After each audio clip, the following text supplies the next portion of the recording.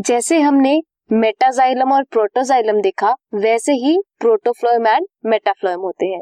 जो प्रोटोफ्लोएम होते हैं they are formed first formed होते हैं, प्राइमरी फ्लोएम होते हैं, they consist of narrow sieve tubes. Protophloem में क्या होता है, सीव ट्यूब्स नैरो होती हैं। अगर हम मेटाफ्लोएम की बात करें then they are formed later and इनकी sieve tubes are bigger in size as compare to protophloem.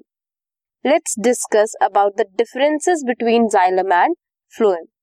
Xylem क्या करता है, जाइलम ट्रांसपोर्ट करता है water and inorganic solutes, whereas phloem क्या ट्रांसपोर्ट करता है, ऑर्गेनिक सॉल्यूट और you can say food.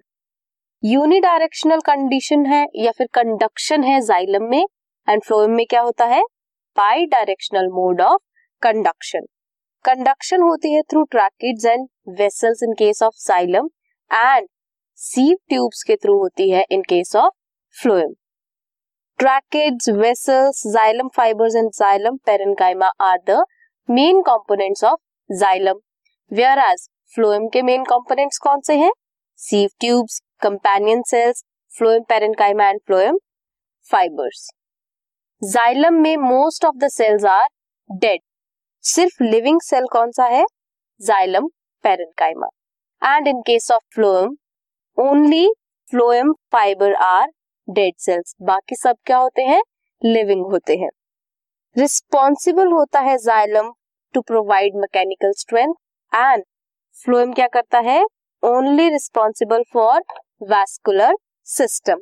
So ये थे differences between xylem and phloem. Further हम चैप्टर में स्टडी करेंगे टिश्यू सिस्टम को।